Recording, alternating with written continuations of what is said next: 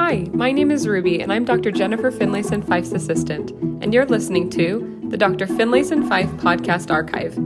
The podcast you'll be listening to today is entitled, Help, I Want to Change My Spouse, originally produced and published by Monica Packer of the About Progress podcast. Welcome, and we hope you enjoy this episode. Today's guest is Dr. Jennifer Finlayson Fife, and as a professional psychotherapist and a coach for women and couples, she knows what it's like to coach people who want to change their spouse. I'm sure you've heard of that saying where a woman gets married because she wants to change her husband, and a man gets married because he wants his wife to stay the same. It's not going to work either way. Today, Jennifer is going to talk us through what to do when we have these feelings and thoughts about wanting our spouse to change, how to instead work more on ourselves, but still have that fine balance of knowing when you need to have boundaries in place and step up and ask for things to be different than they are if they're not blessing the family in the way that you want them to. Again, this is such a fine balance, and I can think of no one better than Jennifer to teach us on this topic. I have quite a few other interviews that I've recorded with Jennifer. She is definitely our most downloaded guest, and you can find links to those in the show notes as well.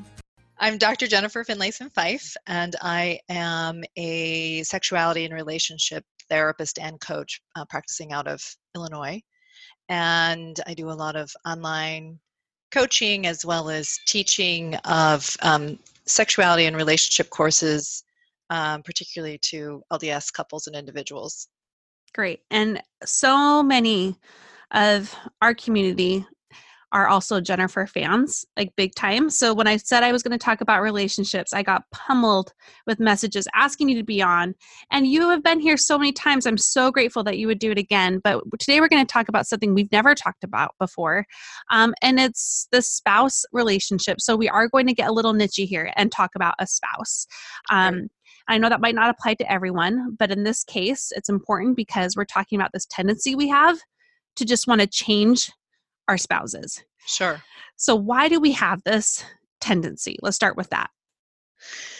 Well, there's so many reasons. So the first reason that comes to mind is just that we are very able to track the limitations of our spouse and other people for that matter, much better than we're able to track our own limitations. So we can see the way that they have fallibility or they're selfish or whatever, and that it impacts us negatively and can be blind to our own role in that problem or that challenge.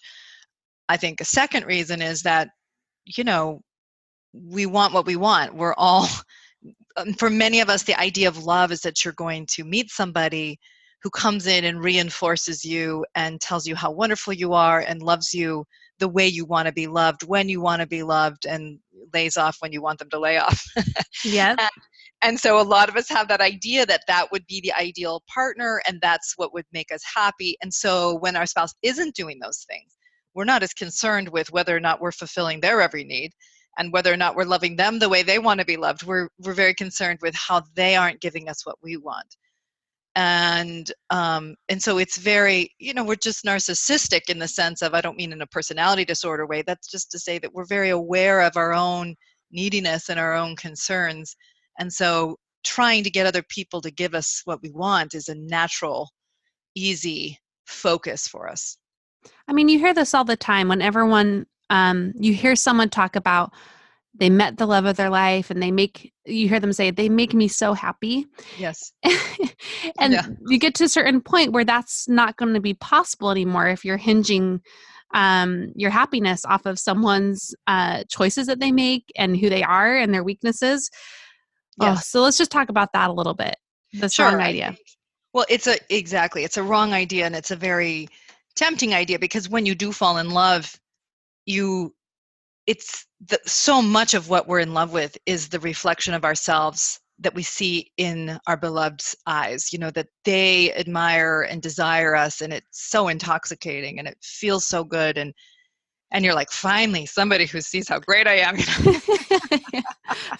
somebody who gets it. And you just want to lock that in, you're just hoping you just can lock that in, and you're going to be different than the couples out there that resent each other because you found this really special person, and there's nothing wrong with that stage because it does feel so good. And there is something to it. There is a kind of appreciation that you're able to have for one another that's legitimate and wonderful. But I think if we stay hinged or hooked into the idea that this person will make me happy, it's designed to fail. Okay. Because first of all, people can't make you happy. People can bless your lives. People can bring their strengths to a relationship and make it richer and better. So it doesn't mean that our partners that don't impact us and we impact them. But the issue of your own happiness is fully your own responsibility in terms of how you conduct your life, whether or not you live up to your own higher values, whether or not you have a basic self-respect through the way you engage in the world. And that isn't controllable by someone else, which is not to say that they don't impact you. They do. But ultimately, the issue of your own happiness and peace with yourself primarily resides within oneself. And I think when we get that mixed up, we really disorient ourselves and make ourselves less able to solve the challenges that we encounter in our lives and in our relationships. Mm-hmm. I'm making a connection here to, I think the second interview we did together, you talked about the positions we put ourselves in within relationships, a one up or a one down position. Mm-hmm. And I'm recognizing that this is a way we put ourselves in the one up position is by criticizing, even if it's just internal, even if it's just these like rampant frustrations we have that we might not express externally, but it's a way for us to still prop ourselves above, which seems to be human nature, but nonetheless not helpful in the marriage. So what can we do? Yeah. So it's an entitled position. And it's also paradoxically, in a certain way, a one down position at the same time, because in another sense, we feel entitled to be loved, but in another way, we are creating a dependency. You owe me a life. You need to make me happy. Wow. What is your problem? And so in some sense, you're saying you're impaired, but I'm hooking my life to you. Okay, well, that's problematic to do. And it's one up and one down at the same time. And I talk to my clients a lot about being victim perpetrators. That is, that they occupy the one down victim position. You're making me miserable and I'm dependent on you. And therefore, I have a right to be in a critical, superior position. And it's very, very tempting. We all do it on some level. And it's easy to justify. So many of us will use our victimhood to justify our aggression. Ooh. Well, so we're just really smart then. Yes, we are conniving. How smart we are. But once now I'm sure many of us listening are thinking, okay, I am now seeing myself in this true light. What can I do now? Like, how do I navigate my relationships? How do I criticize less? How can I still work on improving who we are as a couple or separately? What do I even do now? Because it's such an ingrained behavior. It's twisting everything up. Right. And I think the issue is not going blind to your spouse's limitations, because that's not going to help you. Sometimes people give the advice of you should just focus on the positive and you should just be grateful. And there's value in that, clearly, because often when we're in our critical minds, all we see is the negative. We don't see the good. But I think a better way of thinking about it than that is you want to increase your intelligence in the relationship. You don't want to be just fixated on the reality of your spouse's limitations and seeing them in a vacuum. And the way to do that is you want to see more wisely, and this is often how a therapist or a coach can be helpful, is that you are seeing yourself as a participant in a stable, even if miserable, system. And what is that system? What are my spouse's limitations? But very importantly, what are my own? What's the garbage I do? Okay, if he were complaining in his head, or her head, depending on who's listening, what would be their list of grievances about me? And then another question you can ask is, how do the things they dislike about me, how do they use those, or how do they use my limitations, is maybe another way of saying it, to justify their own limitations or to make the indulgence of that limitation easy? So you have to be willing to disrupt Yes, that's Long-standing exactly right. patterns, how you view yourself, how you view That's your right. spouse. And what I'm hearing you say is maybe the place to start is to look at what you're bringing to the table. That's right. And how you're part of a system Okay. between your spouse and now, especially when you have a spouse who you think takes advantage, right? This can feel a little bit tricky because if you're the one who takes advantage, well, it's kind of easy to make peace in some sense. You stop taking advantage. I don't know if it's easy because it doesn't necessarily mean the other person starts to take on more responsibility for their lives, but it's a little bit easier if you're in this sort of one-up entitled position, because as soon as you confront that, you're going to create something better, right? It's a Okay. little trickier when you feel like your spouse won't confront things, won't deal with what they need to deal with, and you're taking on too much responsibility. That can feel harder because how do you realign it? How do you make somebody grow up? And you can't. You can't make somebody take responsibility. You can't make somebody confront themselves. You can't make somebody grow up. But you can stop filling in all the gaps. You can stop, just resentfully doing what's partly their responsibility. You can stop reassuring them, or you can start taking a clearer position around what the problem is, how you've played a role, how you're no longer going to play that role, and then you shift it. And whenever you're really standing up for something to be different, you will be uncomfortable. Right? Like I had a client who always complained that his wife just wasn't vivacious and sexually kind of alive, and that there wasn't any spontaneity. And so he would complain about this a lot, but then, and it was an individual therapy. But then I'd asked him, well, how are you coming home? What are you doing? Well, in reality, what he was doing, he's coming home resentfully, would go seclude himself in a room and resent that his wife wasn't more spontaneous. Well, okay, well, it's easy to want the other person to be better, but to not yourself stick your neck out, and for you to create the kind of, increase the possibility that this could be possible for her to offer it. But are you spontaneous with somebody who's resentful and thinks too little too late all the time? And that's what he was doing. So it's easy to use our sense of victimhood to reinforce the status quo within ourselves rather than really stretching ourselves and growing ourselves up in a way that makes something better possible. Let's take a quick break here to talk about this month's sponsor, Revolution Math. If you have a child who is struggling with math, maybe they don't feel they're naturally good at it, or maybe they have this phobia or bad attitude about it, which my daughter has, understandably so. It is a difficult topic, at least it is for me. Well, Revolution Math is here to help.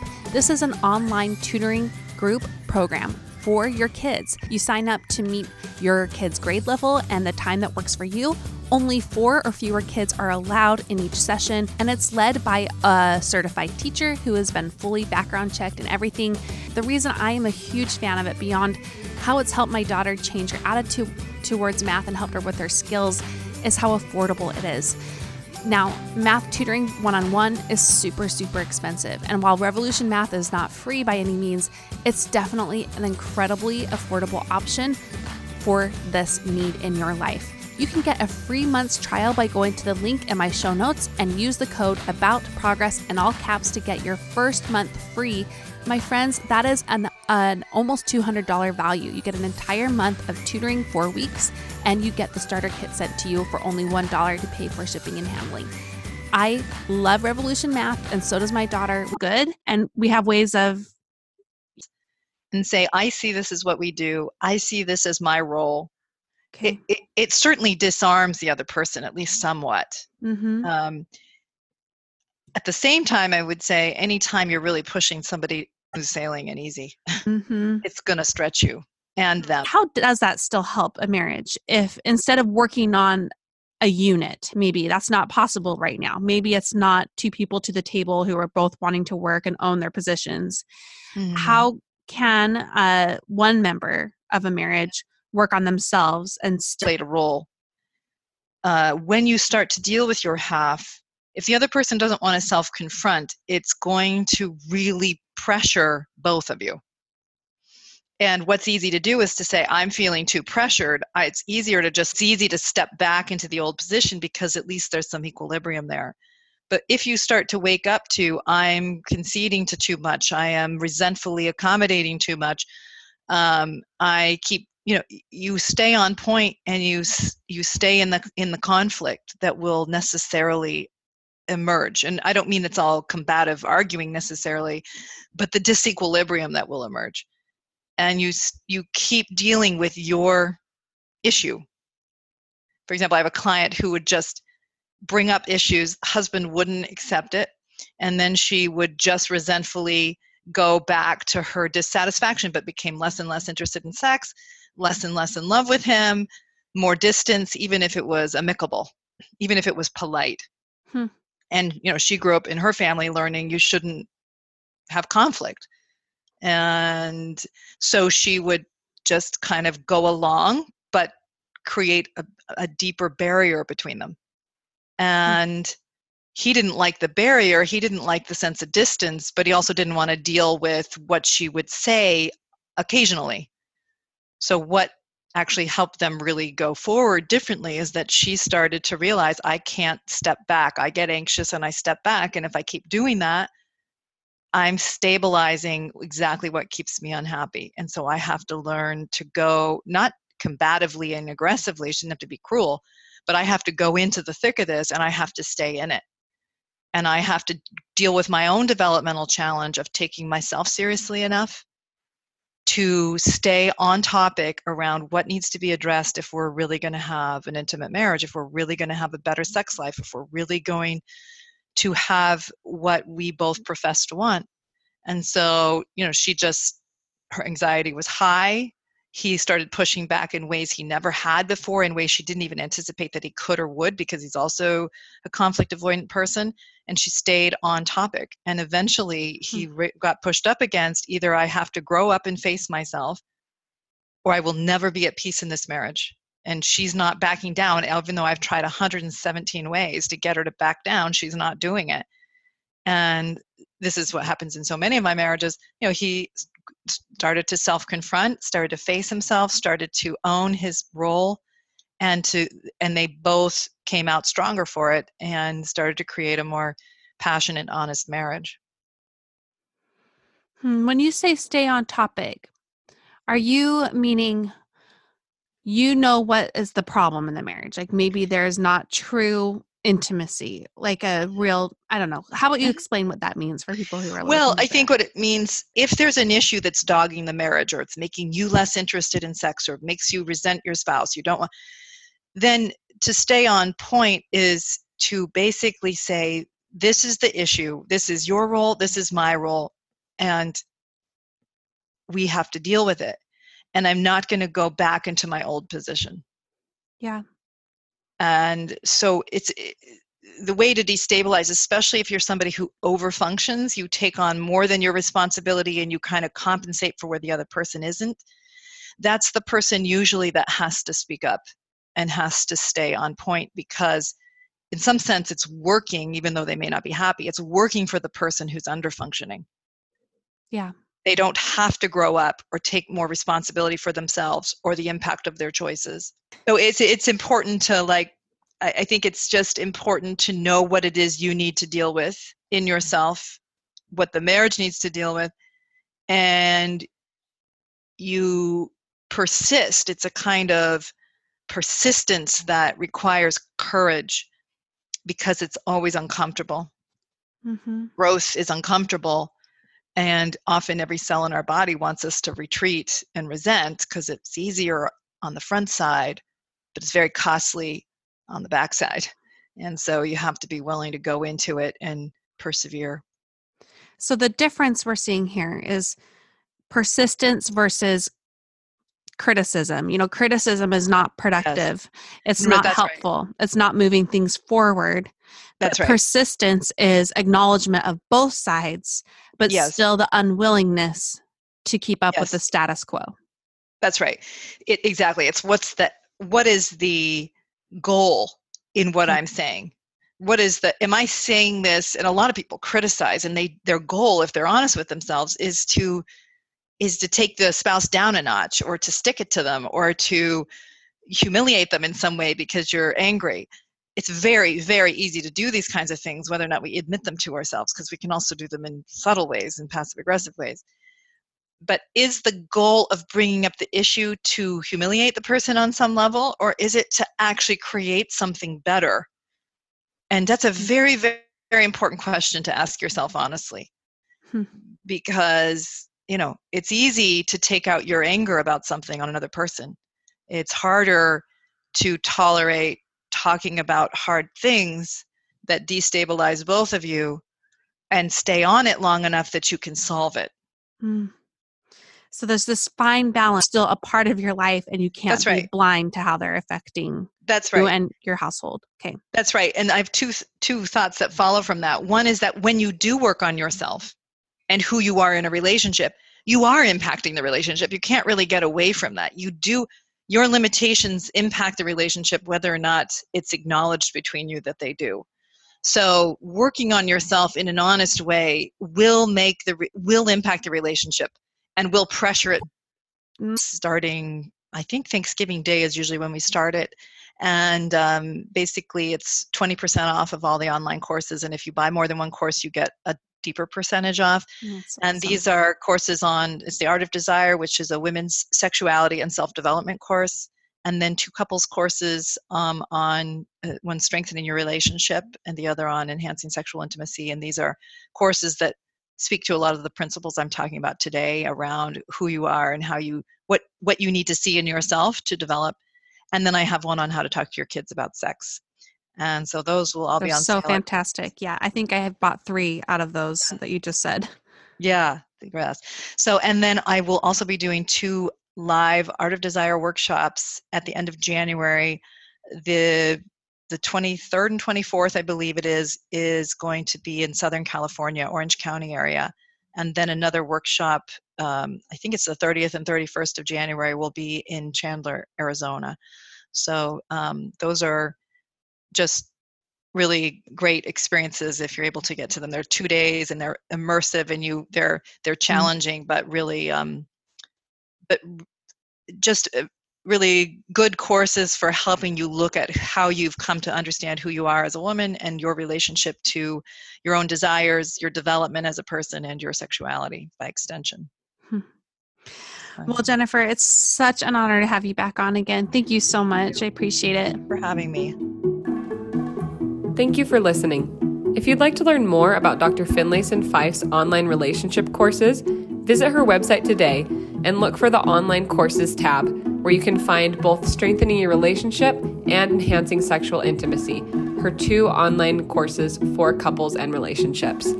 You can find Dr. Finlayson Fife's website at www.finlayson-fife.com. Thanks for listening.